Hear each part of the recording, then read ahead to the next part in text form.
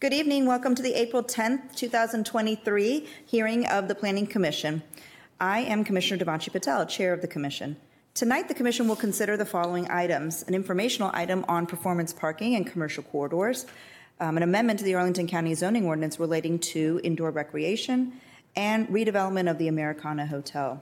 Additionally, we will be considering PC organizational matters and business. We'd like to share a few logistical points for those members or commissioners participating remotely. We have one commissioner participating remotely at this time. Tonight's meeting is available as a broadcast with closed captioning on Comcast Xfinity channels 25 and 1085, Verizon Fios channels 39 and 40, and the county website. Audio of tonight's meeting is available via phone. If commissioners, presenters, speakers lose internet connectivity during tonight's meeting, please reconnect with us by phone. For our presenters or speakers joining us through Microsoft Teams, please keep your phones and devices muted until you're called upon. Please turn off sound to any other devices around you to minimize interference, and please keep your cameras off until the clerk calls upon you to speak. Actually, there's no public speakers or testimony tonight. This is a public forum. Tonight's meeting will be recorded and posted on the county website. All information associated with tonight's meeting, whether written or spoken, is subject to the Virginia Freedom of Information Act requirements.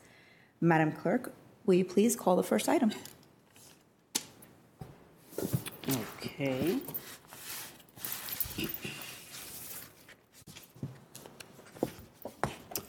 Our first item for the evening is on performance parking and commercial corridors. This is an informational item only, so there would be no speakers called for this item. We have Melissa McMahon, thank you, to speak on this item as staff. Thank you. Thank you, Melissa. Good evening, Ms. McMahon.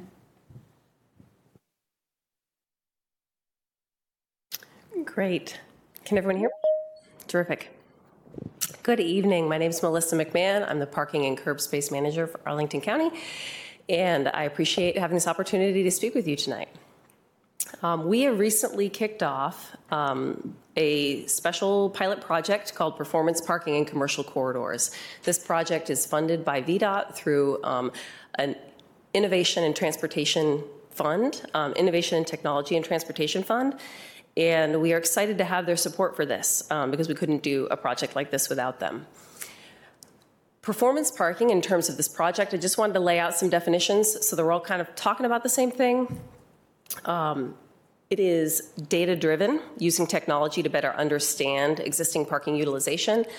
To us, performance parking is actively managed. We are managing a parking supply to make parking more convenient and to reduce the negative impacts of hard-to-find parking.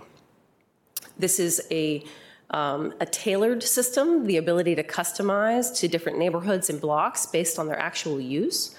And it's designed to be flexible and responsive. So we want our system to ensure that we can respond to changing needs in the community over time. The policy foundation is in our master transportation plan. So though it dates back to 2008, 2009, the MTP parking and curb space element did clearly say we should utilize parking meter pricing strategies that vary by hour and or location to better match parking availability and demand. So the purpose of this project is to make our metered parking spaces more available more often by sharing useful information about parking options in real time and ultimately reducing those negative impacts that are associated with the search for metered parking, things like double parking, cruising, and even going somewhere else to do your business. So this is a pilot project. It is one approach to potentially making, combining occupancy and availability information with pricing to influence demand. So it's not necessarily the be-all end-all, but this is what we're experimenting with today.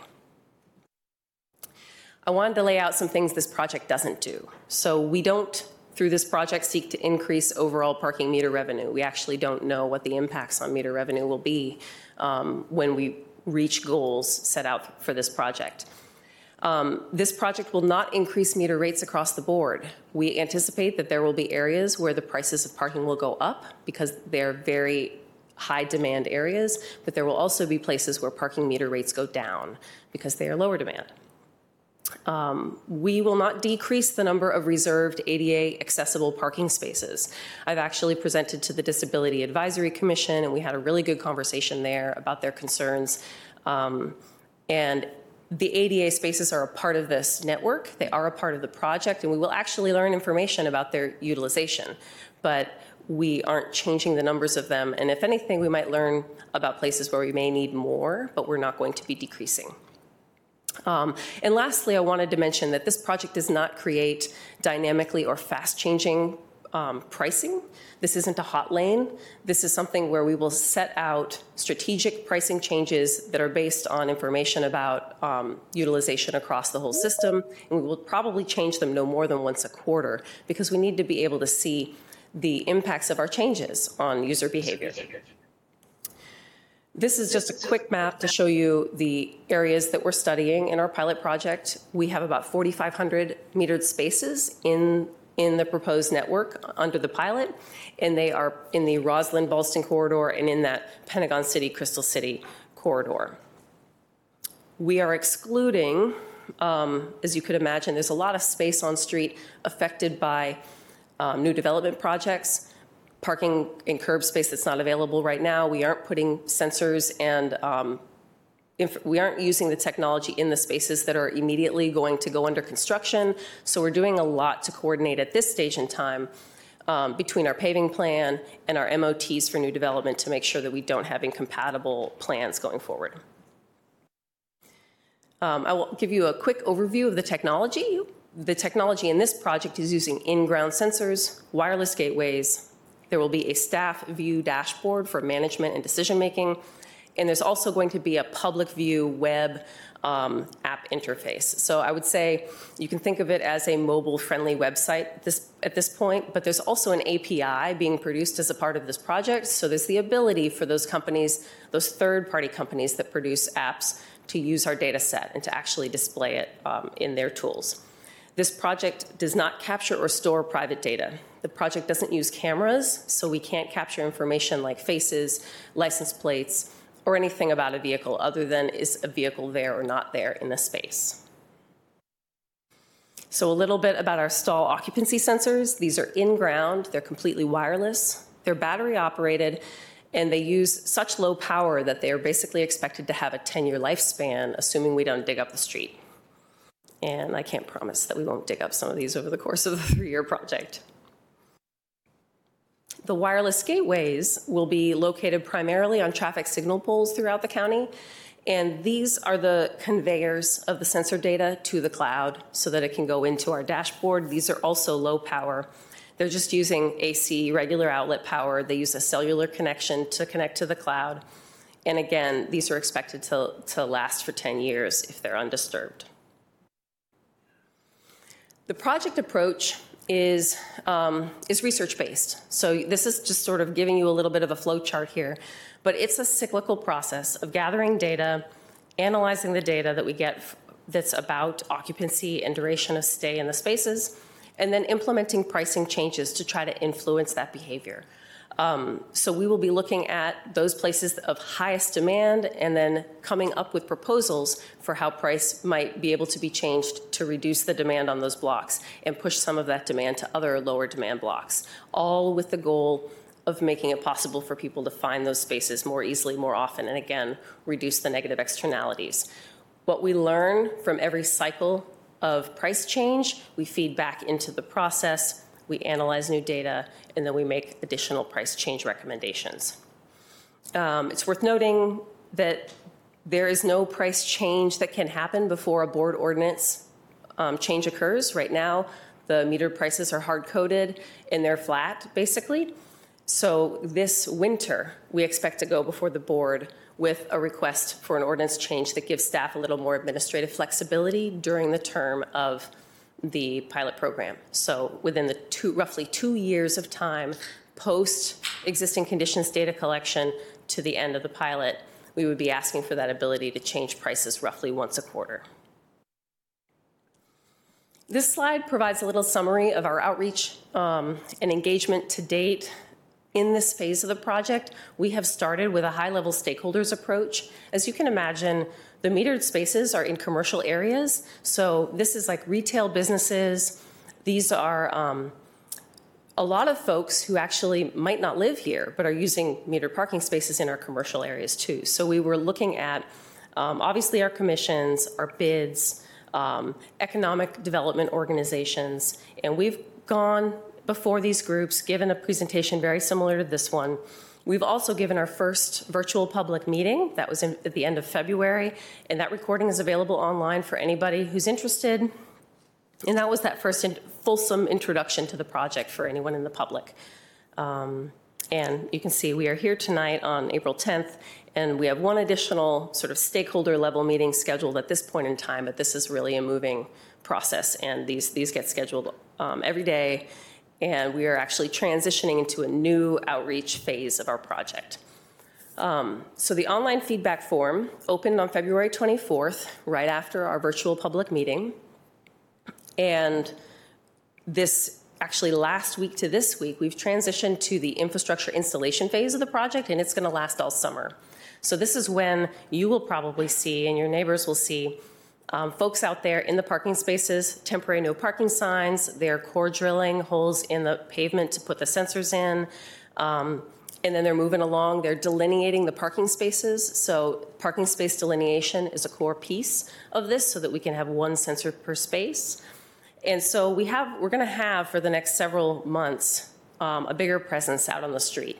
And in order to manage that presence and make sure the community is seeing what's going on and understanding it as we go, we've got an outreach street team that's going out about 2 weeks, 1 to 2 weeks in advance in every street segment and corridor that we're hitting with construction, door to door, knocking on the doors of the businesses, knocking on the doors of the residential lobbies of larger buildings, and giving them collateral. Some of the images of some of that collateral are here, sort of what they can expect to see, but basically to try to answer some questions, make them aware, and also point them to our website and to our engagement form, like the ability for them to provide feedback on the project at this stage. And the feedback that we're soliciting at this stage is really that high level, are the program priorities, are the program goals prioritized in the right way?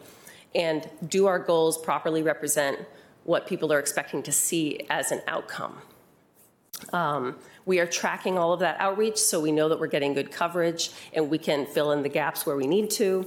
And this phase is anticipated to continue throughout the summer as long as we are out there in this construction phase of the project. And that's it for my overview. This is the web link to our program overall and where we are today. We will constantly be updating that with additional aspects in terms of how people can engage, what we're doing. We're actually probably going to put up a photo gallery so people can see some of the stuff that's going on the street and what they might see in person, see how that looks. But if you have any questions, happy to answer some tonight, and I appreciate your time. Thank you so much. So the matter is with the Commissioner, Commissioner Weir. Oh. Commissioner Bagley. When I looked at you, Commissioner Bagley had her hand up already. Okay. Well, thank you. That's very interesting. I live in the RB corridor and have been very involved in parking, first in my civic association, and every night is a battle when I get home. So when I squinted at this RB map earlier today, it looked, especially in the streets where I live, that it wasn't totally accurate. And so is that, we should just ignore that, or? In terms of what? Well, can you pull up the map and maybe can we enlarge it? Yeah, and I know this is sort of a map made for PDF, so. Yeah, this was I had to put the old readers, I was going for the binoculars, so. No. And we have much better information that if you'd like to follow up later. It would be near Virginia Square, so blow it up.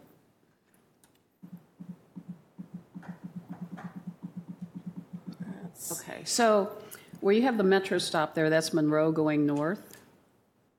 And there are some meters there, but I don't think they go all the way there because you've got FDIC that's in there. Also, if you look from 10th to North Nelson there's only a few meters down on the south side of that. Quincy Park is there on the left-hand side, or what would be the west side. There are no meters along the park side, and nor are there any meters as you get further up on the block on the residential side. So I'm just curious about that. And again, in those neighborhoods, because I'm more familiar with them, will you at some point be going back to civic associations possibly? Because whatever happens sometimes with the meters directly impacts our neighborhoods. Yeah. There are sometimes empty meters and full neighborhoods with people that really should be in a meter and Right. should not be in the neighborhood. So I would say maybe down the line as you start to gather some information, especially when in these neighborhoods you're living pretty close to where the meters are, and there's limited parking in some of those spaces, would that be something you would consider doing? Yeah, absolutely. We have the civic associations on our radar. We haven't strategically targeted them this early in the process based on just prioritization of various stakeholders and our outreach time. But I hear you. And actually, I think one of the more productive points will be when we have that existing conditions data, because all we have right now are transactions at meters, and they're not, as you can imagine, totally accurate. Not everyone pays the meter.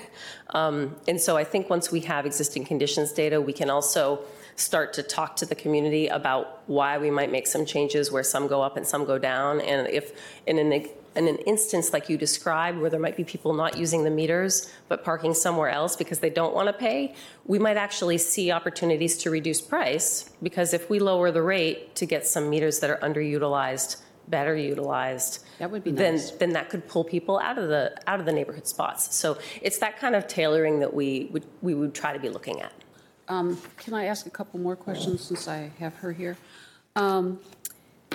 If you find the part about raising and lowering, it can be a little troubling if there are merchants nearby that might rely on some of those meters. So it can't be a blanket statement. There might be there might be some merchants near some that seem to be high turnover, and I mean, I guess the idea is to raise it to discourage people there, but you may not want to do that. Or will merchants be informed if they have a business close by, and especially challenging now, even in the corridor for ground level Right. businesses? Will they be told before, or will people have a chance to know before rates are going to go up or down? Yes. Okay. And it's those retail frontages are the ones that are being hit by our street team today, with the hope of engaging them early and getting them aware of the project and aware of what's likely to happen. One of the things we've heard is employees who might use metered parking spaces today, are they going to be negatively impacted? Because those retail employees might not make a lot of money, they don't have other parking arrangements, and this might be how they fill the gap. Our goal would be to provide lower and higher cost alternatives, because you also might not want your employee parking right in front of your business because you want your customers to be there. So having nearby lower prices provides a feasible, understandable alternative to an employee who has a whole shift to work and they actually want to pay a lower price and they might be willing to walk a couple blocks. So those types of strategies would be discussed, and definitely the community will be engaged in the fall, both prior to the ordinance, because the ordinance discussion with the board also has to be forthright with what are the parameters we're trying to access in terms of change. And then as we do cycle through the price changes, we're going to get information from the data, and we're going to get information from the community through qualitative data.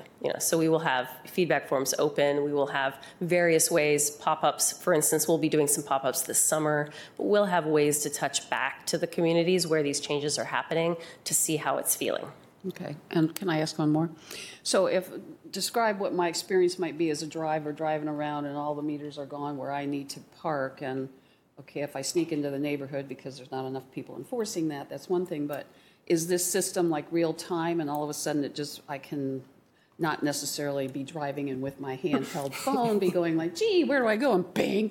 But would it be something that we would be able to then get through our car or something to sort of say, hey, there are spaces over here? Is this what the vision is? There are going to be options. I think that the data will be available in a trip planning sense. So if you know you're going out to dinner with some friends in Clarendon, you can look ahead and you can see the trend data about how busy different blocks are going to be at different times and what the relative availability will be, as well as price.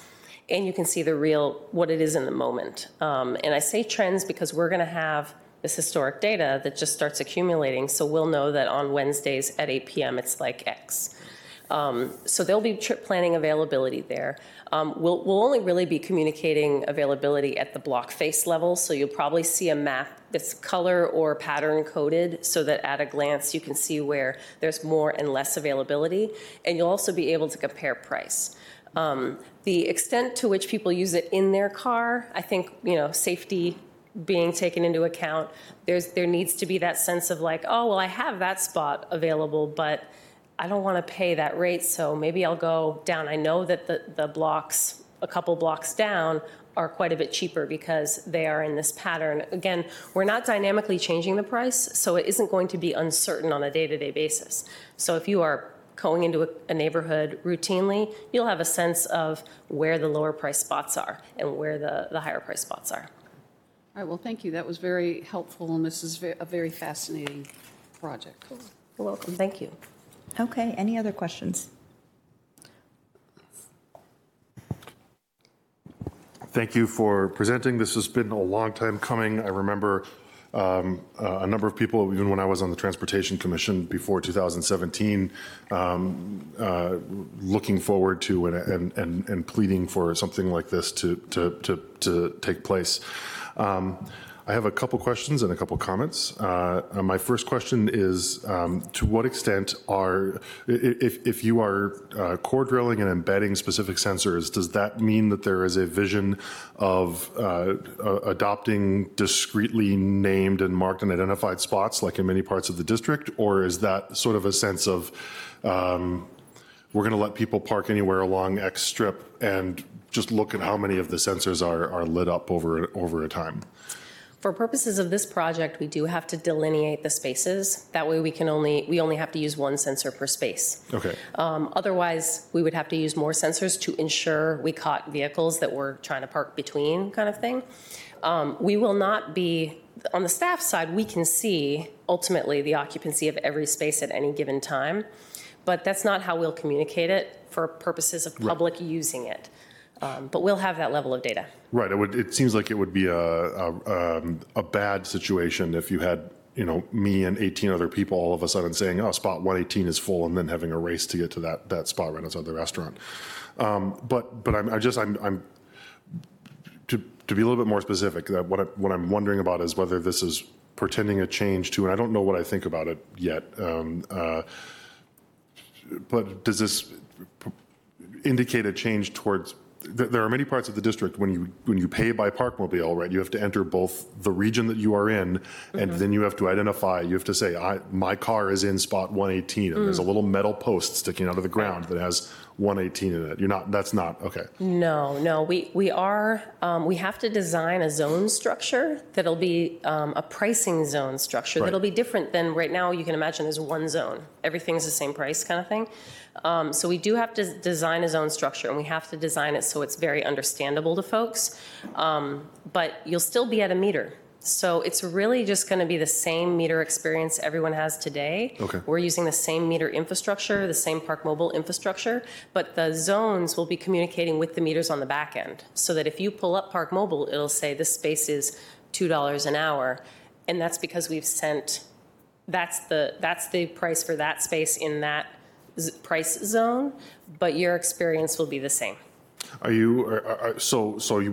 could end up in a situation where, a quad cab with a 6-foot bed is going to be sitting on top of two different sensors. Yes. Okay. So my suggestion, such as it is that, one of the ways of avoiding that is to, and this is within Parkmobile, right, to consider moving further in the direction as many parts of the district have, where it's not just, I'm going to park along this block. It's that there are lines and there is a number, and I pull up next to the number, and, it means cars can be a little bit less creative, but it also means that the data is more reliable. So that's a 1 cent suggestion. Inflation rates apply. I want to share just an experience, an anecdote. I'm sure you're hearing from this from the businesses.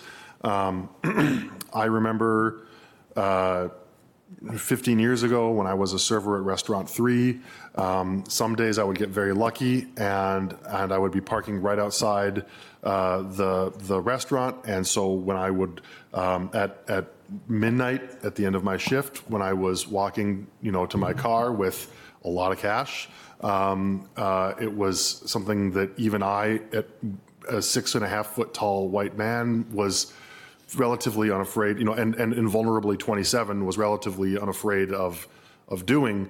But it was a much less pleasant experience when I had to walk even to the public parking garage just 3 or 4 blocks further. And so I think that you are going to get, if you haven't heard it already, where there's going to be pushback and concerns expressed, not just from the employers, but from the employees who are going to be affected and put into a perceivably less safe situation by being directed towards, parking that's further away from the spots. Now, I also know that that there's an extent to which that's a problem to be dealt with as between the employee and the employer, but it's something that we should be mindful of. And then the only other comment, Madam Chair, before I yield, is that I would love to see us moving towards something that is more dynamically priced. I'm mindful of the fact that changes that the goal is to be 80% parked, right?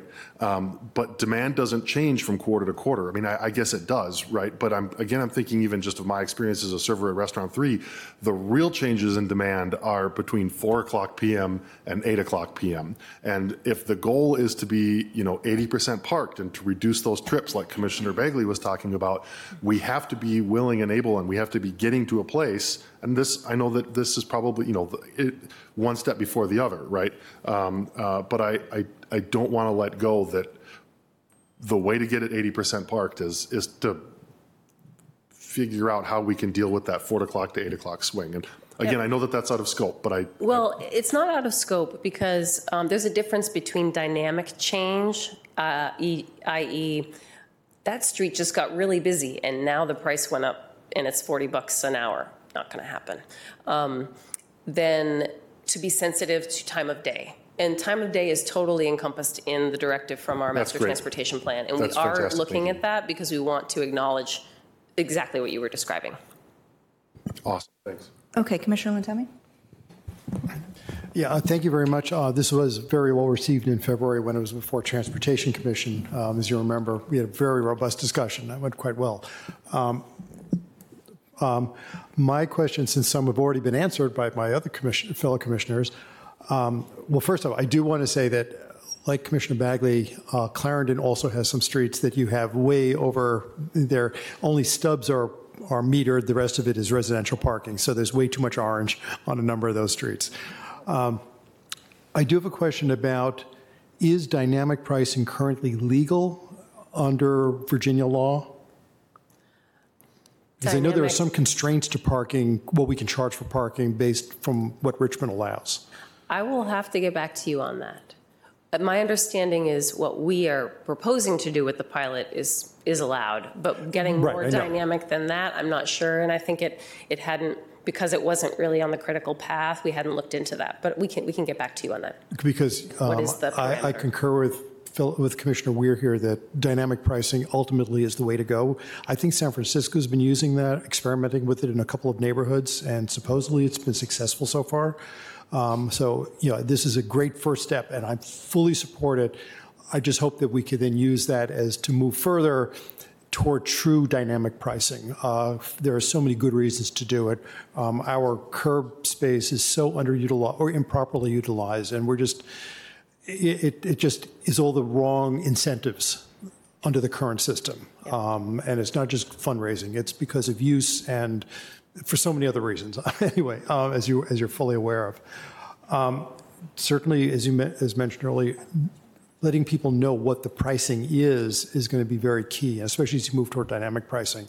You have to know real time, what is it going to cost me to be here? And if we're doing time of day also, if it's really cheap at noon, but it becomes really expensive at 8, there has to be some way that can get out, that people are aware of that. Because if you're just coming during the day and it costs $0.25 an hour to park there, but in the evening it costs $10 an hour, I exaggerate, but still, you have to. There has to be some way that people are aware of that. If we have the way the airports have it online, that these are what the costs are for these various places. I think that would be useful. The way the airports manage parking, I think, is a very good model for a lot of this. Anyway, thank you. This is great. More power to you. I'd love to see once it's implemented, you come back and tell us how it's working out. Yep. Thank you. I look forward to doing it. Commissioner Peterson. Two quick questions. One, can you share what the range of pricing is? Because I'll be honest, I'm not sure I'm the type of person that would ever look up what the pricing is in advance, and I'm just going to find the spot that I need that's closest to where I need to go.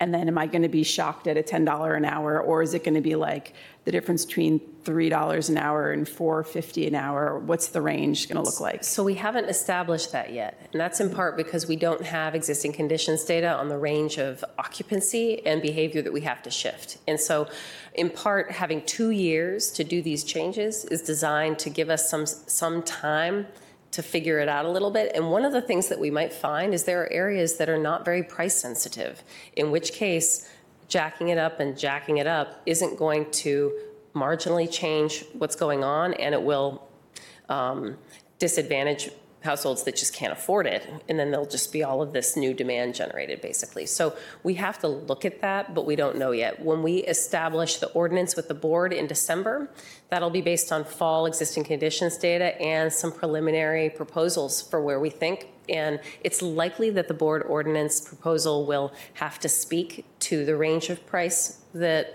we're looking at changing, but we don't, we'll engage the community in the fall on that, because that'll be necessary leading up to that board action. Thank you. And the second question I had was just, I think I'm having a hard time understanding the parking monitors and how you mentioned there will be one per spot, but a lot of the roads, and you may have already answered this and I just missed it, a lot of the roads aren't individually, there's no lines on the street, as Commissioner Weir was saying. So like on Barton, I see Barton is on this map. And a lot of that's residential. And if you draw the lines, then fewer people can park, is what I understand.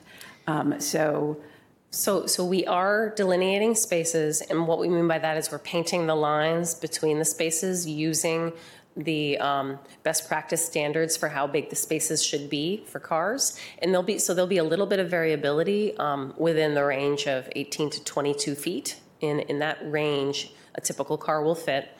And that will be the outcome during the pilot project.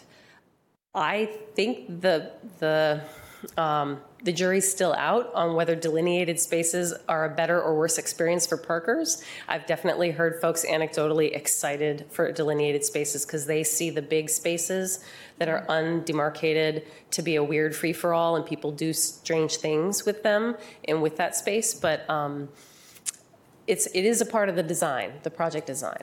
Okay. Whether we need it in the future remains to be seen, but that is part of this. And will part of this pilot be able to assess if you end up with less people being able to park? Like if you compare the results to Park Mobile, and if Park Mobile says, actually revenues went down because fewer people are able to fit on the street now, is that going to be able to be something you can consider? It could be, yeah, because we could, in a place that has reliable transaction data, and we can have a sense of that by comparing. We might be able to look backwards at transactions, individual like number transactions. Of trips or something. Yeah. The other thing we'll have is turnover data, and I don't think we're going to see a substantive decrease in the amount of cars that can fit in a block when they're doing what they're supposed to do.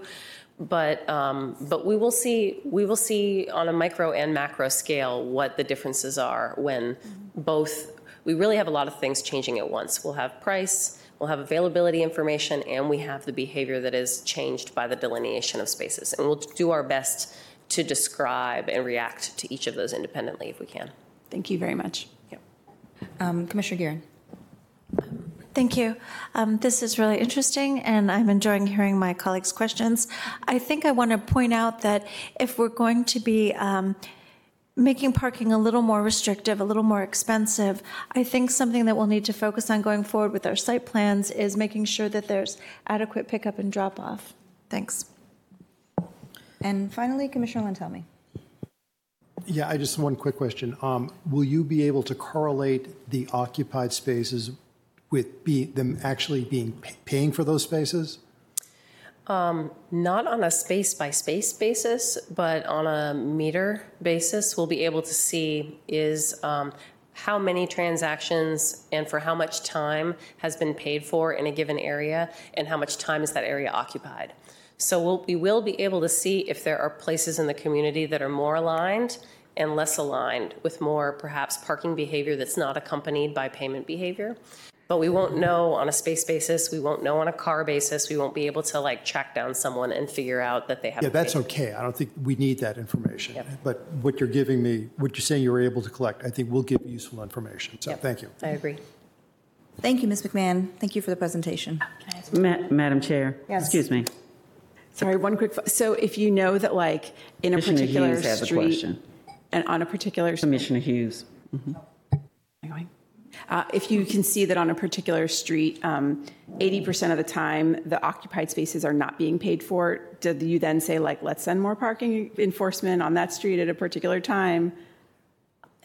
That's one of the possibilities. As you can imagine, there are constraints to how there's no money that comes behind this for more enforcement personnel, but it's going to inform us. For instance, places that are not very compliant. That's one of the words that would be used. A block that has low compliance with meter payment might also be less price sensitive because those users aren't actually paying. So there's a bit of a chicken and egg there that we'll have to work out. But we don't have unlimited enforcement resources. It is an area where we would want to coordinate. Okay, last but not least, Commissioner Hughes. Commissioner Peterson got the primary question I had, which was the enforcement function and the real-time nature of it. But my only other comment just for staff is I think it would be a shame if we have inelastic demand of pricing in an area that we don't attempt to find what the natural price point is for 80%, and knowing that the increase in resources can be used to better fund certain areas of public transportation that are more available to more people. Thank you, Commissioner Patel. Thank you. Okay, now, thank you so much, Ms. McMahon. Thank you. Appreciate your time. Madam Clerk, do we have another item on the agenda? On this item, no. No, not on this. Not on this Let's item. call our next item, please. Yes. Mhm.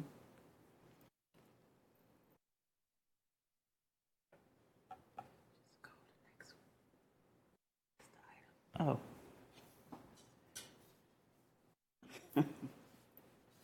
I'm so sorry. Our second item is ZOA-2023-4 FBC-29 and N-FBC-16. We have Elizabeth King from AED to present this item this evening. This is the Columbia Pike Neighborhood Special Revitalization District Form-Based Code. And Jill Hunger as well. No? Thank you so much. Good evening. Good evening. Thank you for having me here tonight. My name is Elizabeth King from the Real Estate Development Group in Arlington County Economic Development, and I'm here with Jill Hunger of CPHD. And tonight we're going to talk about the Commercial Indoor Recreation Zoning Ordinance Amendment. This ordinance amendment is a continued application of the county manager's strategy to ensure commercial market resiliency. The county board authorized the advertisement for the indoor recreation ordinance amendment on February 18th, and the quick process was identified as appropriate given the limited impact of this use, identified tenant demand, and experience with such uses in Arlington and beyond, and the positive impact this can have on placemaking goals.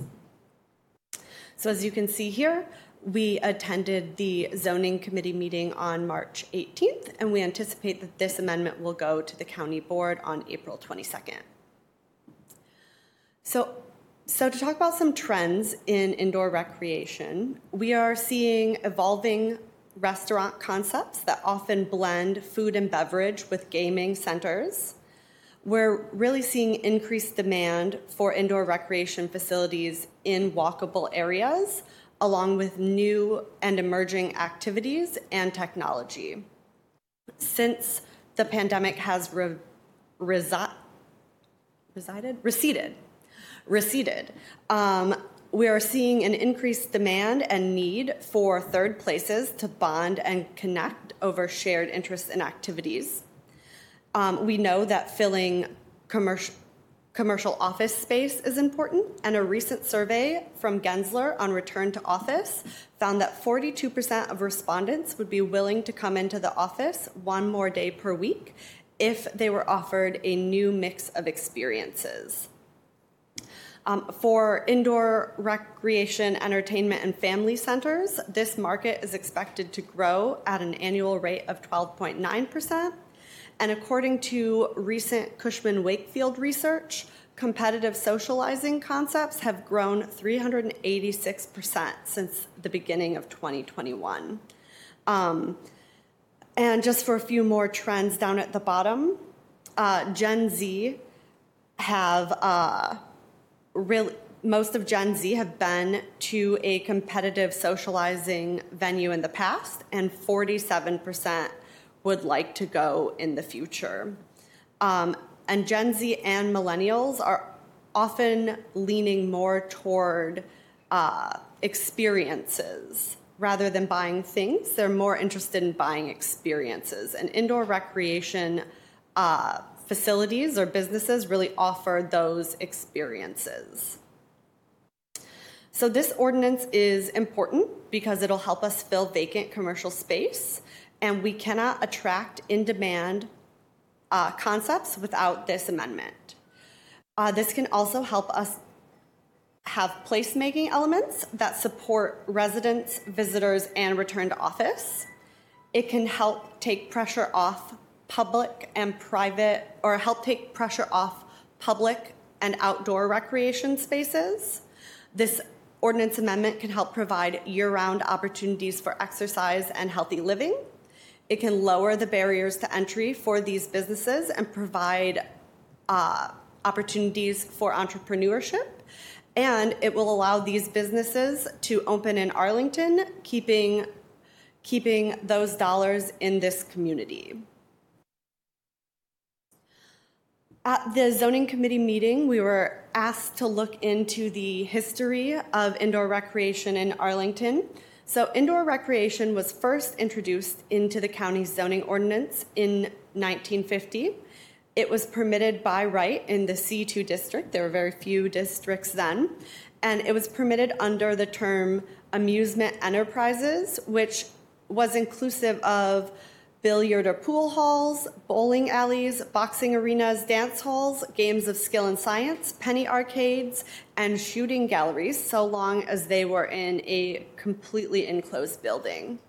This use has moved through periods of more restriction due to some perceived negative impacts.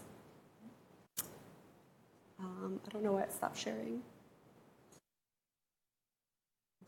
Okay, so how do we deal with externalities? Most existing commercial and mixed-use buildings do have ample parking nearby, or excellent access to transit. And generally, commercial and mixed-use buildings are designed to minimize the impact. Just want to let you know you have 5 minutes remaining. Activities, perfect. We're almost done. So here we see the current commercial mixed-use district table. You can see that there are a lot of different indoor recreation uses listed out, but they're not all regulated in the same way, and some are regulated more strictly than others. And the real kind of trend in zoning is to go more broad, because there's not very much difference in impact between the different indoor recreation uses. So there's no real reason to regulate them differently. So what we're proposing in this ordinance amendment is to eliminate the game arcades, billiard and pool halls, bowling alleys, miniature golf courses, skating rinks, tennis and racket and handball courts. Here are the current use categories. We're also, from these, we're going to eliminate game arcades, skating rinks, and some of the other verbiage. And what we're going to do here is encompass everything in the all other indoor recreation line so that all of these similar uses can be regulated in the same way across our commercial mixed-use districts.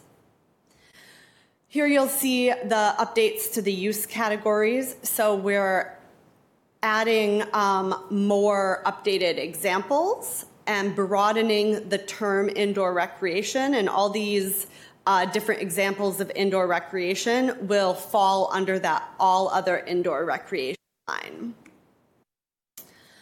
So for our recommendation, we are recommending that the ordinance to amend, reenact, or recodify Articles 7, 8, 11, 12, and Sections 3 and 4 of Appendix A of the Columbia Pike Form-Based Code and Part 9 of Appendix B of the Neighborhood Revitalization Form-Based Code of the ordinance be adopted.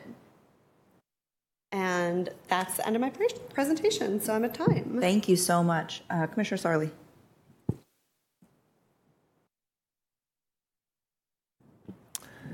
Thank you for the presentation.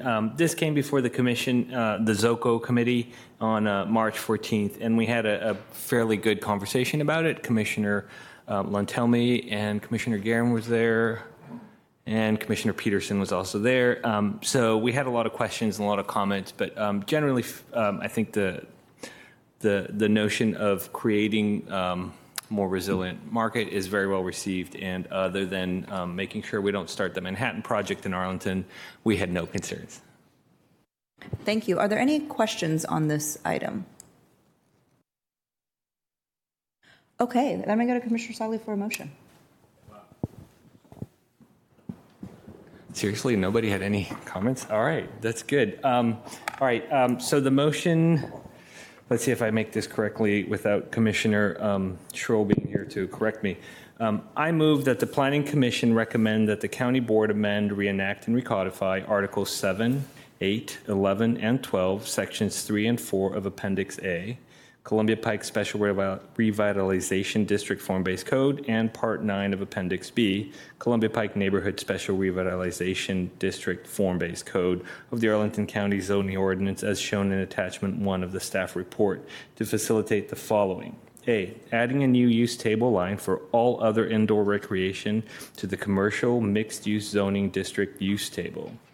B, adding additional examples of indoor recreation to Article 12, use standards for the recreation use category. C, allowing the establishment of the all other indoor recreation uses in the RA 4.8, R-C, RA-H, RA-H-3.2, C-1, MU-VS, C-O-1.0, C-O-1.5, C-O-2.5, C-O, C-O-A, C-O Roslyn, C-O Crystal City, C-2, C-TH, C-3, C-R, CP-FBC, CPN-FBC, CM, M-1, and M-2 districts to incorporate references to the above referenced uses in the Arlington County Zoning Ordinance's retail, service, and commercial use categories. Commercial mixed use, C, district's principal use table, industrial, M, district's principal use table, and the Columbia Form-Based Code district's principal use table, principal use table as set forth herein. D, removing game arcades from entertainment category in the retail, service, and commercial use category. E, removing examples of recreation indoor both from the commercial mixed use table, industrial zoning districts use table, and Columbia Pike Form-Based Code use tables.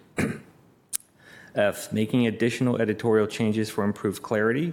And G, for other reasons required by public necessity, convenience, general welfare, and good zoning practice. Is there a second? Second, okay. Okay, so moved by Commissioner Sarli, seconded by Commissioner Ware. Is there any discussion on the motion? No lights are on, so let's vote. Commissioner Bagley. Aye. Commissioner Gearin? Aye. Steinberger? Aye. Weir? Aye. Lintelmi? Aye. Peterson? Aye. Sarli? Aye. Hughes? Aye. Patel, aye. The motion carries 9-0. Okay, thank you so much. Thank you. Have a wonderful evening. Madam Clerk, can we call the third item, please? Item number 3, as our staff is setting up, will be on the Americana Hotel. We have 2 parts. 3A is the rezoning, REZN 22-00001, and 3B for the site plan, SPLN 22-00004. We have Kevin Lamb, our planning staff, to present this item this evening. Good evening, Mr. Lamb. Good evening, Commissioners.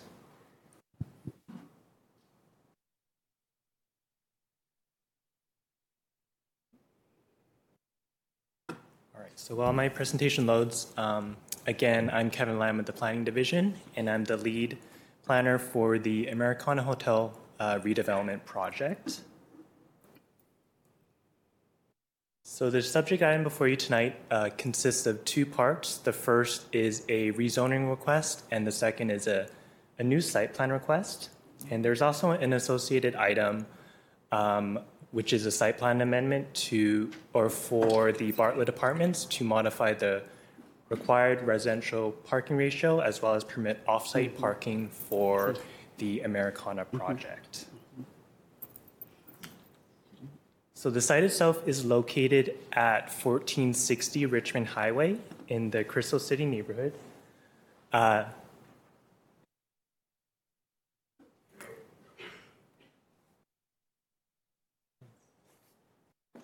Sorry about that. So where was I? So it was located in the Crystal City neighborhood between Eade Street and Richmond Highway. It is currently, or the site is currently occupied by the former Americana Hotel building, as you can see in this aerial image, as well as the associated surface parking lot. So as shown in the second image, the hotel building, as you can see, fronts the existing elevated portion of Richmond Highway. So the GLUP designation for the site is High Office Apartment Hotel, and is located in the Crystal City Coordinated Redevelopment District. And as I previously mentioned, the applicant is requesting a rezoning from RA H3.2 to CO Crystal City. So the new site plan consists of a 19-story residential tower built at a LEED Gold certification level. It consists of 639 units and almost 4,000 square feet of ground floor retail for a total density of 8.64 FAR. And the applicant is requesting the following zoning ordinance modifications listed here. So in terms of policy guidance, the site is subject to the Crystal City Sector Plan and is located in the Northwest Gateway District. However, this particular site is not identified for potential redevelopment, and therefore site-specific improvements such as future public space or transportation improvements were not envisioned as part of this conceptual plan. And also, since the site is located west of Richmond Highway, it is not subject to Crystal City block plan requirements. So as a result, in the absence of a block plan as well as site-specific improvements, the site does present as a redevelopment opportunity and still subject to other sector plan guidance such as those listed here in order to ensure it supports the goals and objectives of the sector plan. So moving on to the analysis, one particular design guideline deviation I did want to highlight tonight is related to the minimum frontage requirements, which are in place to maintain a consistent building edge and further promote attractive and walkable streets. So what we're looking at is particularly on Eade Street. So the sector plan recommends that all podiums engage the recommended built-to line for a minimum of 80% of the street frontage. And as you can see here on Eid Street, the proposed podium only engages the RBL for around 50%. However, staff, we do acknowledge the site is long and narrow, and which results in a limited amount of actual street frontage on Eid Street. And given the area is dedicated to the private driveway as well as the pedestrian pathway, even if the podium was extended to its furthest extent, it would only reach around 69%. And then secondly, the sector plan recommends that no portion of the podium facade be located greater than 10 feet from the RBL.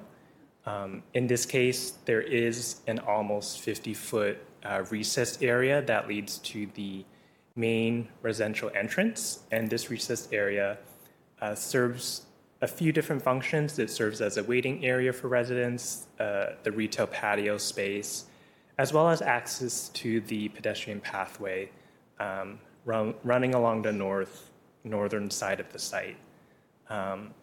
But as I will get to in the next slide, staff did coordinate with the applicant on important design revisions to further activate the space and improve its relationship with the street in order to meet the intent of the sector plan.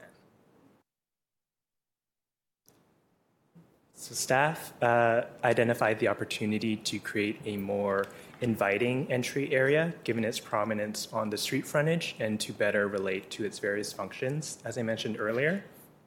So working with staff, the applicant did incorporate wood bench seating with integrated planters that wraps around the retail patio, which also creates movement into the recessed area.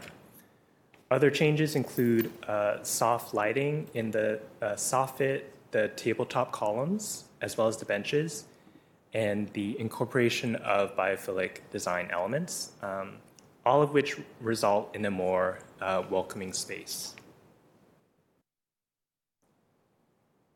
So both street frontages are being designed in accordance with two ongoing transportation projects. The first is the county's South Eid Street Complete Street project, and the second is VDOT's Route 1 Multimodal Improvement Study, which plans to bring this elevated segment of Richmond Highway to an at-grade boulevard. So as you can see in these images here, the project's Richmond Highway frontage has been designed to accommodate both the existing conditions as well as the anticipated VDOT streetscape improvements. So in terms of parking, the Americana Hotel site plan consists of 384 residential parking spaces. Just want to give you a 3-minute warning. Great, thank you. For a parking ratio of 0.6 spaces per unit. Parking is proposed to be located in the underground parking garage with 178 spaces. And then the site plan will utilize 600 spaces off-site in the Bartlett Apartments garage. So both the reduced residential parking ratio as well as the use of off-site parking are both supported by the residential parking guidelines. So the applicant will provide the following commitments for the additional 3.85 FAR in density. So this includes contributions to AHIF and for off-site transportation and public space improvements in Crystal City. The applicant will also be granting a future public access easement for the pathway, as well as achieving a LEED Gold certification and meeting the Green Building Incentive Program criteria at the 0.25 FAR level. So the review process for this project began last June with an LRPC meeting. There was the online engagement opportunity in October, followed by 2 SPRC meetings which covered the following topics. And then lastly, the site plan is consistent with the GLUP, the zoning ordinance, and the sector plan guidance and advances several key county goals and policies. So first, the project will provide the base affordable housing contribution, as well as provide an additional AHIF contribution, which could be leveraged at the nearby Crystal Houses to help create 93 committed affordable units for a period of 99 years. In addition, it will include 33 on-site family-sized units. The project will provide contributions for off-site transportation improvements in Crystal City, such as the previously mentioned South 8th Street Complete Street project, as well as the 18th Street realignment project, both of which will create a safer and more accessible environment for all street users. The applicant will provide contributions toward planning and implementation of public space improvements in Crystal City, such as the planned Metro Market Square and Center Park.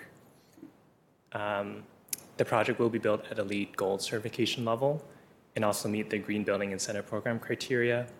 And then lastly, the project is in general conformance with the sector plan design guidelines. So therefore, staff recommend adoption of the attached ordinances listed here. Thank you. Thank you so much. Do we have an applicant presentation? Yes. Okay. Hello.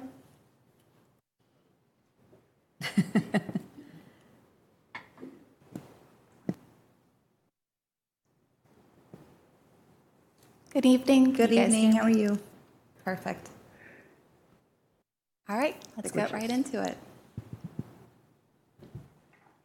Hi, everyone. My name is Carolina Pozdrastis, and I'm a Senior Development Analyst at JBG Smith. Tonight, I'll be sharing a brief overview of the Americana site project, and as a reminder for those watching at home, this presentation and recording will be available on the county's website. Tonight, I will share an overview of the main topics that have been discussed during the entitlement and community engagement process, including the site design, height, form, and architecture, open space and landscaping, sustainability, transportation, community benefits, and others related to this project. Starting off with a brief project overview. For site context, our project is located between South 8th Street on the west and Route 1 on the east, and is directly across from Amazon's Metz Park. Here are some additional images of the current condition of South 8th Street, looking both south and north down the street. The picture on the top right reflects the southwest corner of the site and includes the existing curb cut, and the photo below reflects the condition of the northwest corner. The aerial plan here reflects the current project, which is approximately 527,000 residential square feet and 3,885 retail square feet, programmed with 639 units and 188 on-site residential and visitor parking spaces. Now I'll share some detail regarding the design and architecture related to the project. The massing of the building was initially influenced by the site constraints, such as the tower setbacks with the neighboring Embassy Suites to the north and the Paramount Apartments to the south. And then through the design process, we looked to further break down the north and south facades since they are long due to the proportion of the site. Additionally, the design also added articulation to the east and west facades, allowing for a cohesive design and creating for an elegant and slender proportion on the street frontages. The following plan reflects the current ground floor for the building, and as indicated by the key, we have retail fronting South 8th Street in yellow, the lobby in green, residential units in blue, and the amenity space in red. We have all of our vehicular and loading activity focused on the south side of the building, and an amenity space that will be programmed for fitness on the east side of the building. North of the building, we are including a pedestrian pathway, and when Route 1 is lowered to grade, the pathway will be available to serve as an east-west connection for South 8th Street and Route 1.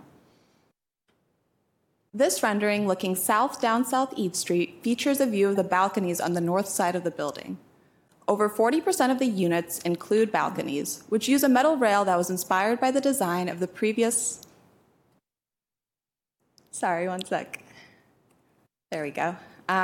inspired by the design of the previous Americana Hotel on the site. Additionally, the current design includes some of the feedback we received during the community engagement and entitlement process, such as the addition of the pedestrian pathway, increased street frontages and tower setbacks, and changes to help define the podium expression. Moving on, this rendering focuses on the residential entrance underneath the canopy element we have coined as the tabletop, designed to help land the building and stand out at a pedestrian scale. We have incorporated various biophilic elements throughout the entitlement process, such as planters and benches that will use natural materials and create a more inviting pedestrian experience that will frame the residential entryway and the outdoor retail patio and further activate South East Street. Here's an additional rendering looking out from the residential entryway, which, as shown in the previous picture, creates an inviting condition with the outdoor retail seating activating the street. For the tabletop, the cast panel cladding material spaced 1.5 feet apart for the fins helps ground the tabletop, while the use of metal panel cladded materials responds to something lighter above and creates the effect of an outdoor room, as light casts through the fins while also controlling the flow of pedestrian traffic towards South East Street. This building was designed with no backside, as all the facades are visible, so high-quality materials and details are used throughout. This rendering of Route 1 in the future condition showcases the contrasting vertical and horizontal expressions that are featured on both of the street frontages and also pay homage to the Americana Hotel. As mentioned from the previous South East Street view, this rendering also reflects the east-west connection that we incorporated to the site design based off community feedback, as well as the 5-foot and 8-foot tower setbacks per staff's comments. Additionally, through the feedback from the online engagement process, we revised the design to have a more defined podium expression with amenity facing Route 1 instead of the residential units to help further activate the street and provide an entrance to the east side of the building that can be utilized when Route 1 comes to grade. Here's the same rendering under today's existing conditions of Route 1. Okay. Moving on now, I'll provide a quick overview of the landscaping elements we have incorporated into the project. The landscape plan includes multiple levels of biophilic elements across the project. On the ground level, we're using integrated seating and landscaping to help activate South East Street, the residential entry, and the pedestrian connection to the north of the building for the public realm. For the residents of the project, we've included an outdoor deck surrounded by canopy trees that is connected to the fitness center, a second-floor planted terrace to connect the co-working space on South East Street to the outdoors, and 2 terraces on the roof, both on the west and the east side of the building, to provide open-air amenity and green space and contribute to the project's tree canopy coverage. Looking at the South East Street facade, through the SPRC process, we integrated additional planters on the second-floor amenity space to soften the edge and provide a more biophilic elements from the street view. Also, as mentioned previously, we have incorporated planters and natural materials to frame the residential entry and make it more inviting for pedestrian traffic. And finally, as reflected in this night view of the southwest corner, you'll note the additional green screens in between the private units that we integrated through the community engagement process to bring additional greenery to the southern facade. Next, I'll provide a brief overview of the sustainability objectives for this project. The project is seeking LEED Gold certification, and through the entitlement process has refined the design to meet the criteria of the GBI program, which includes a design performing at least 20% better by energy performance over a base building, and incorporates 5% level 2 EV charging stations day one while being 15% EV ready for future demand, and also uses bird-friendly glass in the greatest collision threat areas of the facade. As a part of JBG Smith's commitment to sustainability, we've already achieved carbon neutrality across our 16.8 million square foot operating portfolio, and therefore intend to invest in off-site renewables in perpetuity for this project. Our latest energy study includes a better building envelope, LED lighting, high-efficiency water source heat pumps, Energy Star appliances, and water sense labeled fixtures that will make a significant impact to the project's sustainability objectives. Next, I'll share some quick highlights of the discussion at Transportation Commission on March 30th. Starting off with an overview, the site has access to excellent public transportation, with 2 metro stations less than a 10-minute walk away and 10 bus routes located within a quarter of a mile, as well as offering great pedestrian and bicycle pathways. As discussed at Transportation Commission, the project is currently designed to have a 0.6 parking ratio, with half of the spaces below grade and on site, and the other half located down the street at the Bartlett, which is approximately a 3-minute walk from the project. Okay, to just a little under 2 minutes. Sounds good. This rendering reflects the county's planned 12th to 15th Street improvements for South East Street that include a 7-foot pickup and drop-off zone outside of the adjacent traffic lanes.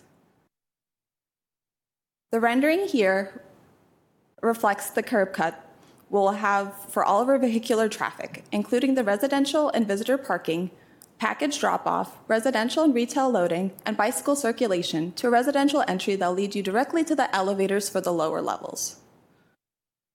And lastly, I will provide a quick overview of the community benefits related to the project. For the bonus density for the Americana site project, the proffer package includes making a cash contribution of $6.1 million to open space intended to fund Metro Market Square, as well as making a contribution for the South East Street Improvement Project and providing public access to the east-west pedestrian pathway that will connect South East Street and Route 1.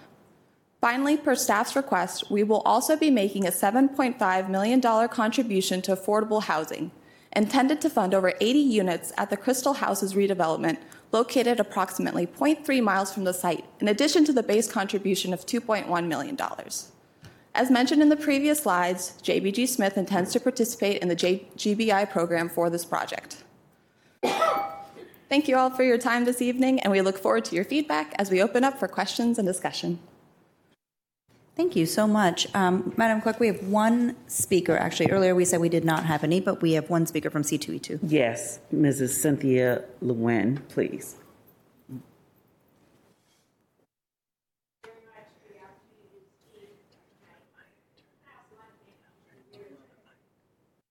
Is that better? Yeah, thank you very much for the opportunity to speak, and I want to thank Commissioner Weir, who was the SPRC chair for this project. This is a difficult conversation because this applicant has worked hard, as you've heard. They've done LEED Gold, they're participating in the GBI, the Green Building Incentive Program, and at the request, I'm here on behalf of the Climate Change, Energy, and Environment Commission, and at our request, the team met with the Building Decarbonization Coalition, which is a nonprofit organization that, as its name suggests, tries to help developers figure out how to decarbonize their buildings.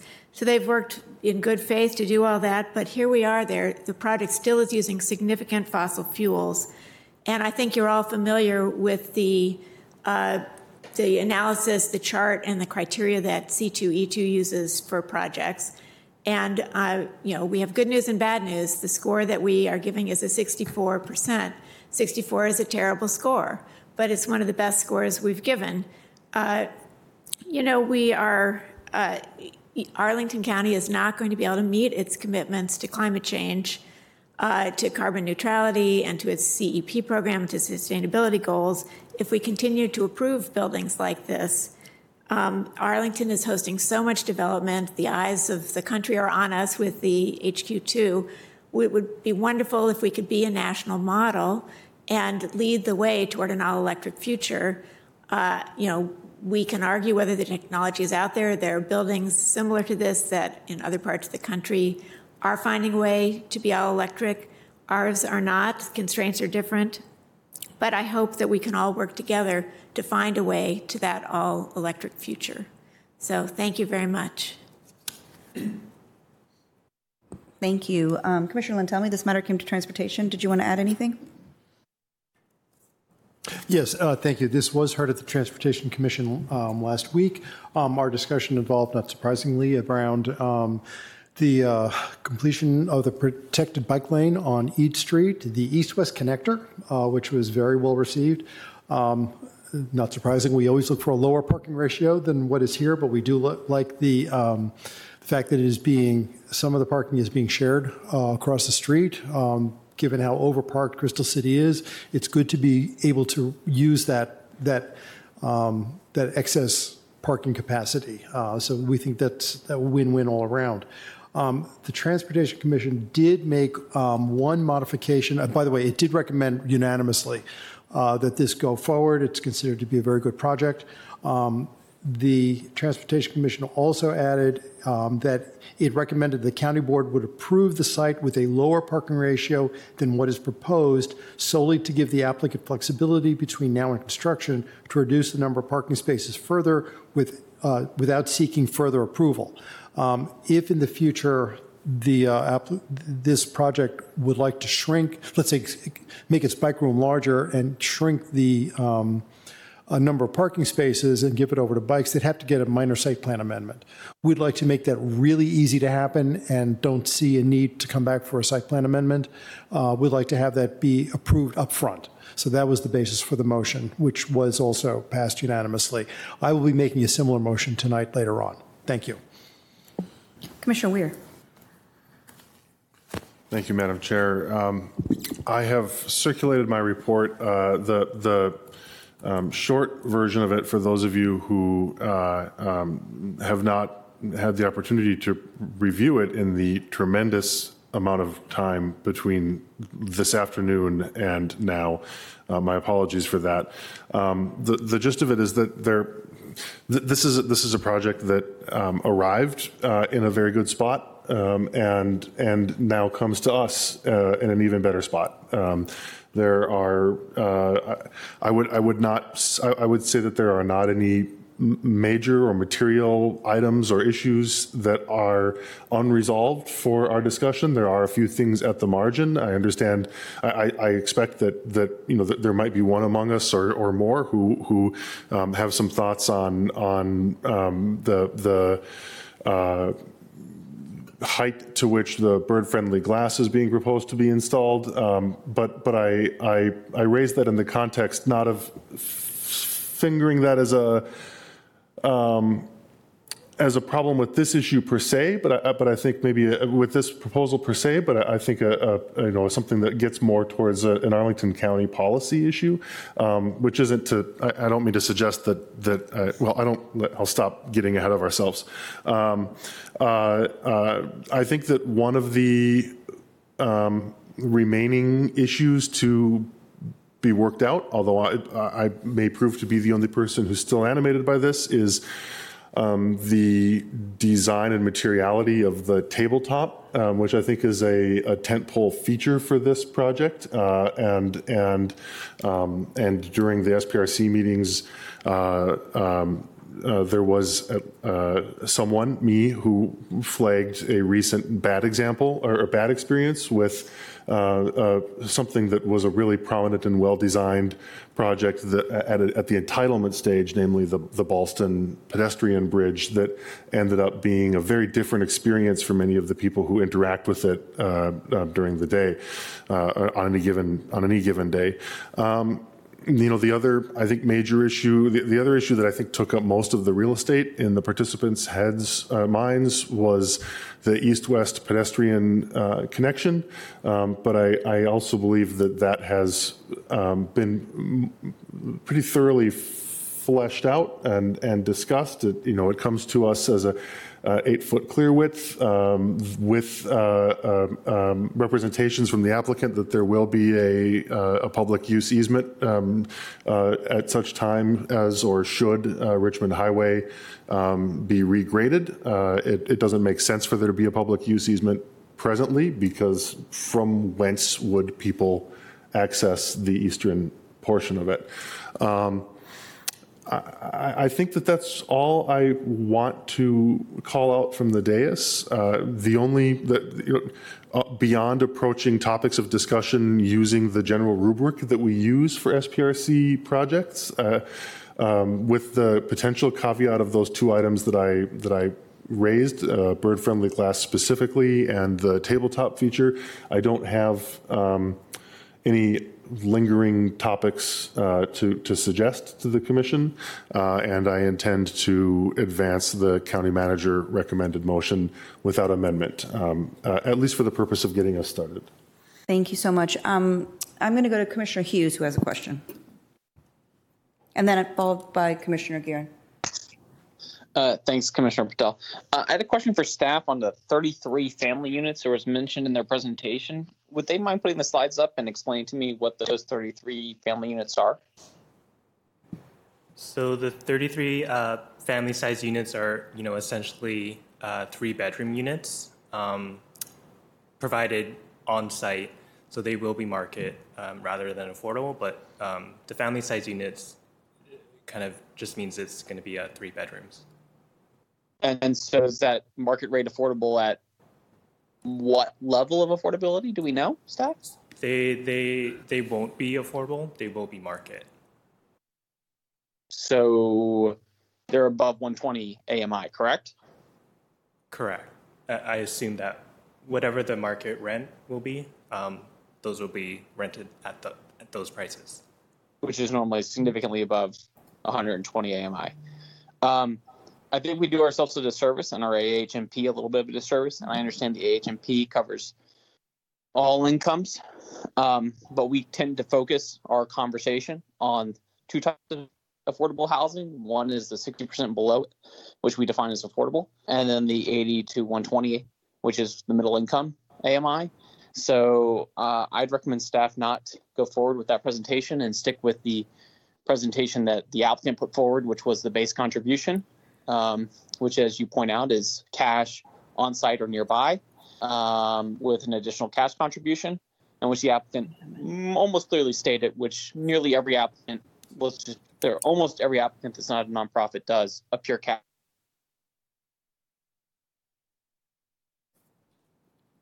Okay, thank you. Commissioner Gearin.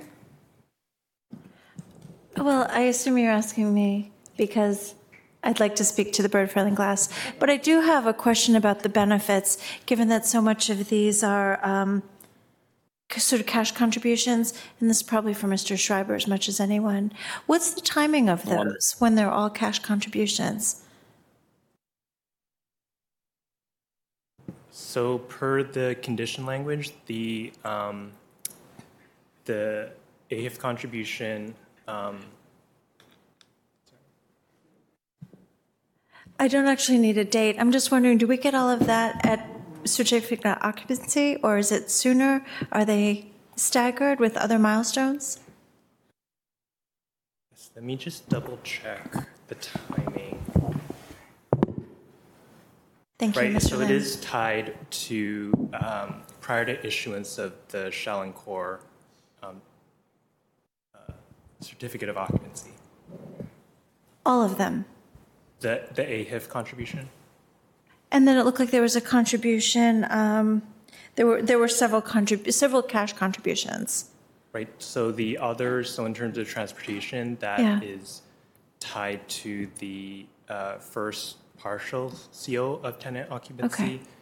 And then the public open space is going to be phased. So the first installment is tied to the first permit above grade.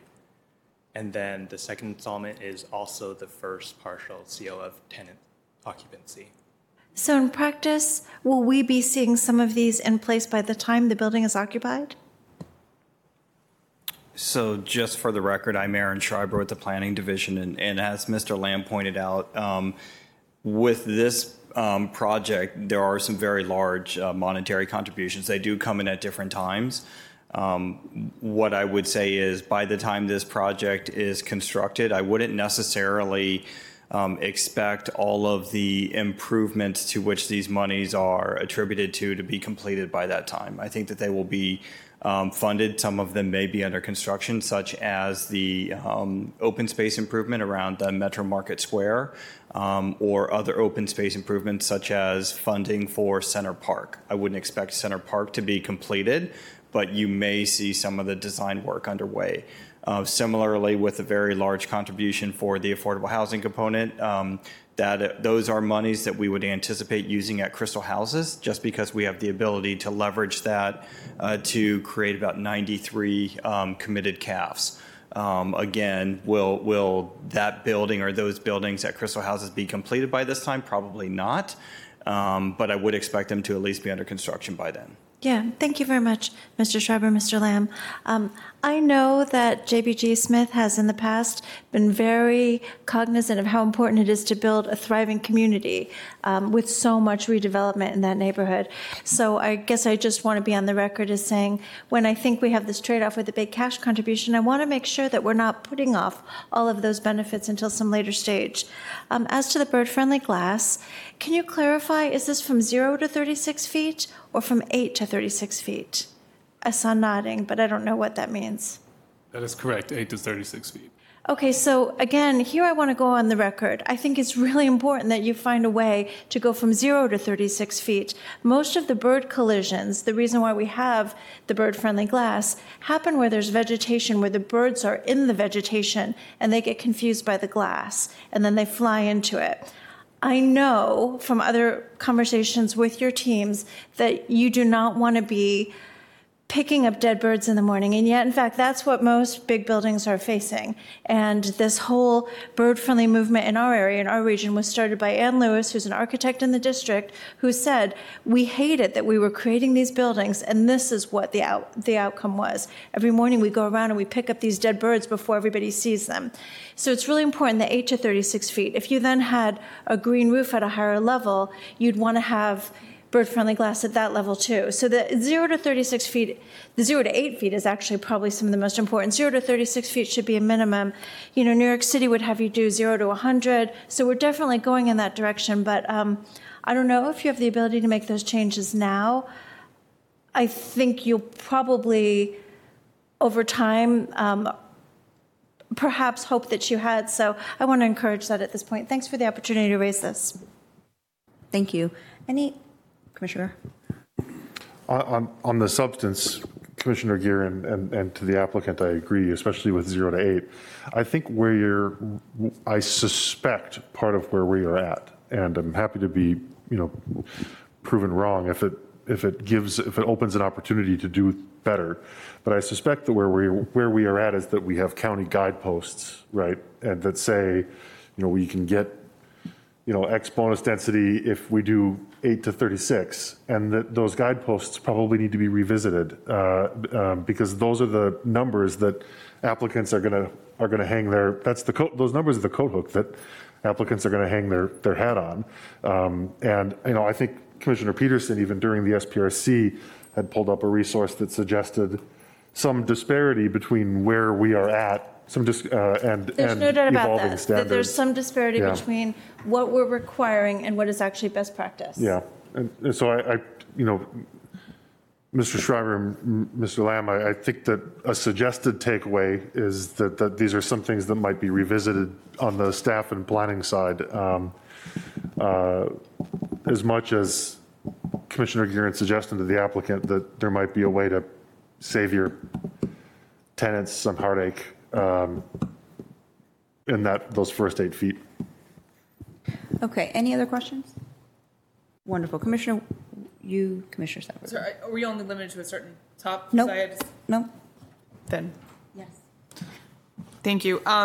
I did want to specifically call out that I was pleased to see that the applicant is allowing historic preservation staff to survey the site for any artifacts. I think that's an important, coming from as a prior member of the HALRB, I think that's something I was very pleased to see. I'm not sure what will be found, but hopefully something interesting.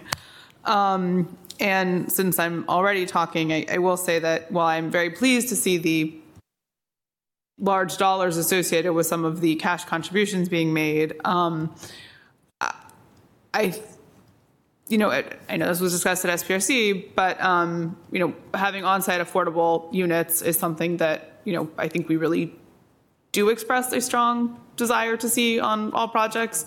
Your project is lovely, but it's no different in that regard. We would still like to see on-site affordable housing wherever we can. So I did want to kind of reemphasize that. Thank you. I'm just going to recognize myself for a minute and associate here with Commissioner Steinberger's comments. Every project needs to have on-site affordable housing, period. Every single project. Commissioner Ware. I guess my question, this isn't the issue that I wanted to be recognized for, but my question to you, Commissioner, Madam Chair, and Commissioner Steinberger is like at what cost are we willing as a county to pay for that? Because I think the point that the applicant raises and that staff raises is that we could ask we could insist on on-site CAFs and maybe get 30 units, but the opportunity cost is the 90 or so units that the same amount of resources could get us at Crystal Houses. And that's not a leading question. I can think of arguments either way. I just, don't. I don't know where I would land if I were the one that have to make that decision. Well, speaking on behalf of myself and Commissioner Steinberger now, at what cost are we not willing to ensure that every single property in Arlington County is developed with on-site affordable housing? At what point are we not, as a community, willing to take that cost? If we hold ourselves out to be a welcoming, thriving, inclusive community, then we need to stand by that. And that means we have to have affordable housing, affordable options at every single project. Commissioner Steinberger, Commissioner Bagley, Commissioner Guerin. Adding to that, I think for me personally, and I align myself with the chair's comments. I think for me personally, where I see, I'm not necessarily expecting to get, the 30 units versus 90 units, but what I do like to see is some amount of affordable units on any site, and that could be, depending on the project, 3 units. And it doesn't have to be all of the, and what that breakdown looks like of a cash contribution and then some affordable on site. I think that it's important to make sure that we have a range of locations throughout the country where we have affordable units and that we're not simply, I understand the bang for your buck argument. I get that. But I think it's also important that we, in terms of geographically across the county, that we have options for that, and that we be putting units where people are going to be, working and, contributing to the community across the board. And I think that's an important thing to consider. So that's what I wanted to add to the chair's comments. I don't remember who she called on next, but I called on Commissioner Bagley, then Guerin, then Commissioner Hughes. Yeah, I would just like to align myself with having affordable housing on all the projects, and we mentioned this in the SPRC. And I honestly, personally believe that the county does not ask enough of developers. I think developers will still be here. There seems to be some fear if we ask for too much, they'll go away. They're not going to go away. There's too much money to be made here. So if we really want to be inclusive, you really want to be a project that stands out, come back with a little bit more affordable housing. I do have another question. During the SPRC, I asked if you would please meet with the disabilities group. Did you meet with them?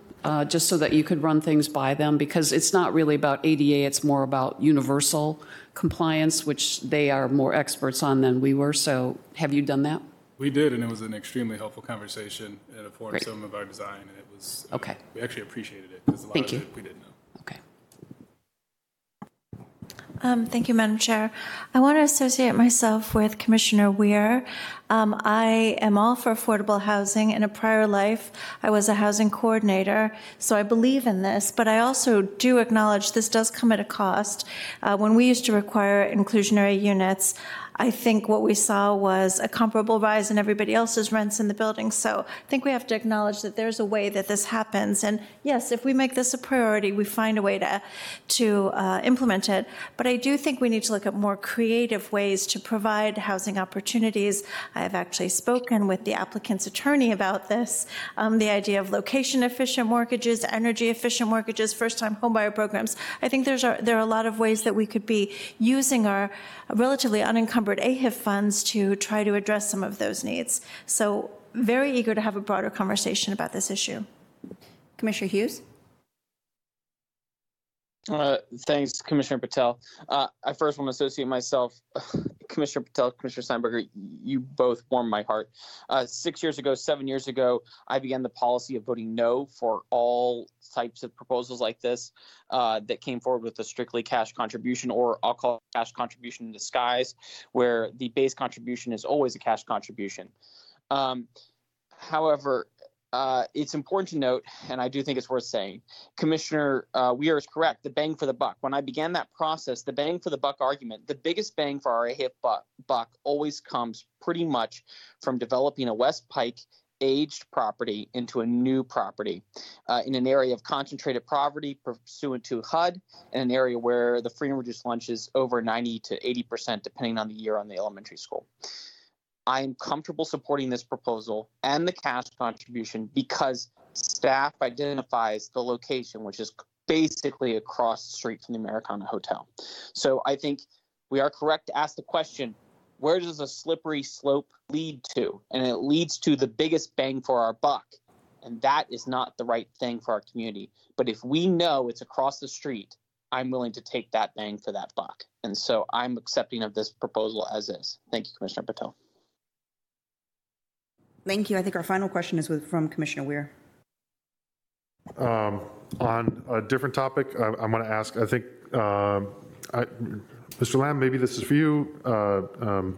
Mr. Whitmer, maybe for you, but it's the one that you knew coming about how do we make sure that should there be issues at the CO and permitting stage with the materiality and or engineering of the tabletop, that we are not put into a situation where the experience is a 180 from the one that we see at the entitling stage. And I know that at SPRC, there was some talk about potential condition language or language about what would be a minor or major site plan. And I just want to ask what, if anything, has been fleshed out since then.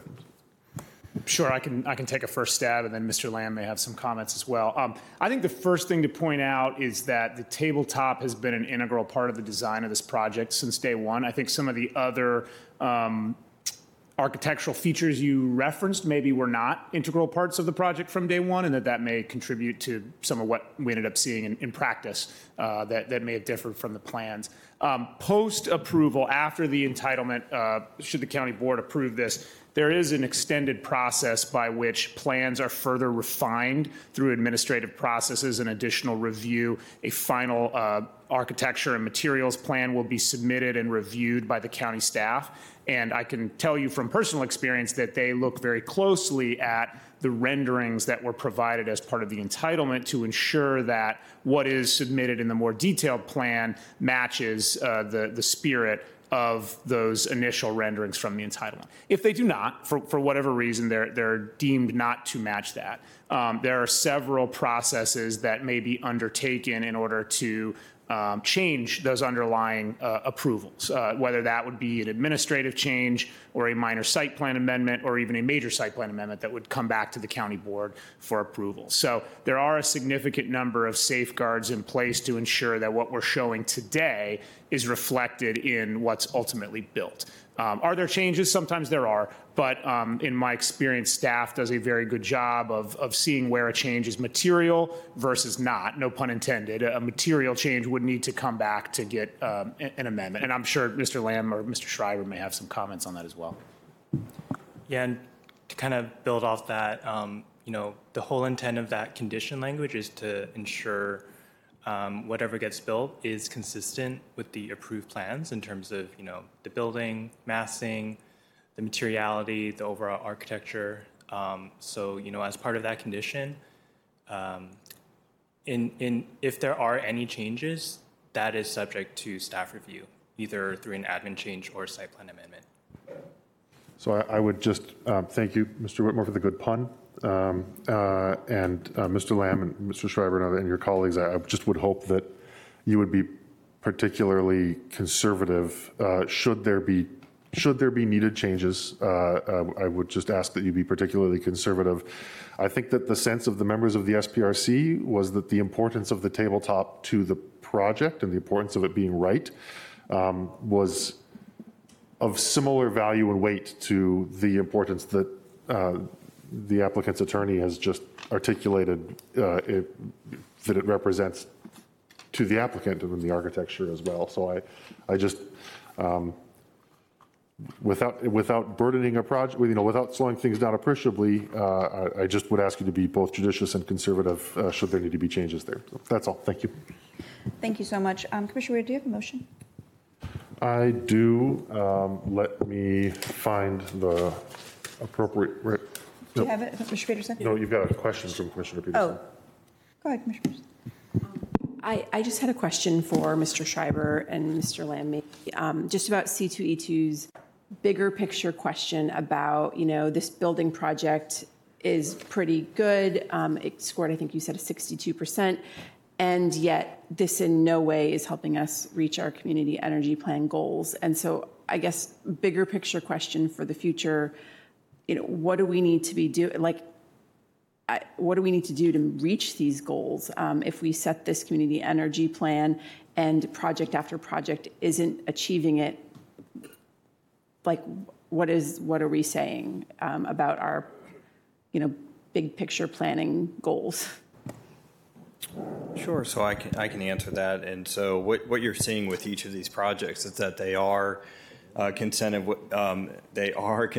with the board's adopted green building incentive-based policy, and that's what it is. That is a tool that the board adopted as an implementation metric that's used to help further the goals of the CEP. It is incentive-based. Those are what our allowances are in Virginia, and it is scaled. And so in this case, the applicant is participating, and it is an aggressive program. It is not lead-based. That is one component from the baseline. There's many other things that they need to do, and they are participating at what is the lowest level, but it does return a 0.25 FAR bonus, and that's what the board's adopted policy is. I do know that our Department of Environmental Services will be commencing a review of the Green Building Incentive Policy. When it was last adopted, that was a commitment they made to the board to revisit that in 2023. That effort is underway. We and the Planning Division are taking an active role in that. So I do not know what the conclusion of that will be. Is it looking at just some of the baseline elements? Is it looking at changing some of the FAR credits? I would assume that all of those things are on the table. I think we continue to hear one of the concerns, which is a baseline commitment about the bird-friendly glass and about the vertical dimensions of it. That maybe is something that is considered. I think all of these things that we're hearing are just things that we can go back and share with our colleagues, and then ultimately it's up to the board to make a decision on how they want to revise that program. But I would say until then, these projects are consistent with the board's adopted policy on that effort. Okay, thank you, Commissioner Weir. Thank you, Madam Chair. I move that the Planning Commission. I'm going to do both aspects in one motion. I move that the Planning Commission recommend one, that the County Board adopt the attached ordinance to rezone the property known as 1460 Richmond Highway. Madam Chair, let me just ask let me stop and ask a ministerial question. The website uses 1400. This motion uses 1460. Is there an issue if we go, if the motion from the commission uses the 1460, or is that the one that you want us to use? So 1460 is the one because when we looked at the real estate assessor's page, the address associated with the RPC was 1460. Okay, so that's one we don't want to get wrong. Thank you for indulging me. So I move that the Planning Commission recommend that the County Board, one, adopt the attached ordinance to rezone the property known as 1460 Richmond Highway, RPC 35-001-002 and RPC 35-001-003. From RAH 3.2 multiple family dwelling and hotel district to CO Crystal City mixed use Crystal City district, and two, adopt the attached ordinance for SPLN 22-00004, aka Site Plan 466, to permit the construction of up to approximately 8.64 FAR total density, including approximately 527,128 square feet of residential floor area comprising 639 residential units and 3,885 square feet of retail floor area, with modifications for additional density, reduced residential and retail parking ratios, required loading spaces, density exclusions, and other modifications necessary to achieve the proposed development, subject to the conditions of the attached ordinance. Is there a second? I'll second it. Okay, motion by Commissioner Weir, seconded by Commissioner Lantelmi. Is there any discussion? Could I make an amendment? Please. I move that the Planning Commission make the following amendment to the motion, which would read, furthermore, the Planning Commission recommends that the County Board approve this site with a lower parking ratio than what is proposed to give the applicant flexibility at any time to reduce the number of parking spaces without seeking further approval. Is there a second? Second. Seconded by Commissioner Weir. Is there any discussion? I'd like to speak to the motion. I'm doing this because partly because the way this site is being developed, for example, their bike room is in the parking garage. Because of the rapid changing of bicycles, moving toward electric bicycles, cargo bicycles, I could foresee fairly close in the future that they'll be needing just physically more room, even for the same amount of bikes, in addition to putting in the charging requirements for electric bikes, which also may mean additional transformers capacity. That would easily be accommodated within the garage by taking up 1, 2, or however many spots. But because you take spots, that means it reduces the ratio, which means you'd have to come back for a minor site plan amendment. This seems to me that it would be for this site, it would make sense to allow them to have a lower parking ratio from the start, to allow them to make those changes without having to come back here. It fits with our sustainability goals. It would make the building more marketable. All around, I think it's a win-win. Thank you. Thank you. Any question? Oh, Commissioner Peterson. I just had a question. Would it make sense to amend this to add the caveat that we can lower the ratio if it is for making space for bikes, so they couldn't just do it for any old reason? Actually, I wouldn't mind them doing it for any reason because if we reduce our parking ratio, that means we're not having cars. So thank you. Okay, are we ready to vote? Yes? Are we voting on the motion to amend? This is just the motion Just to the amend? motion to amend. Okay.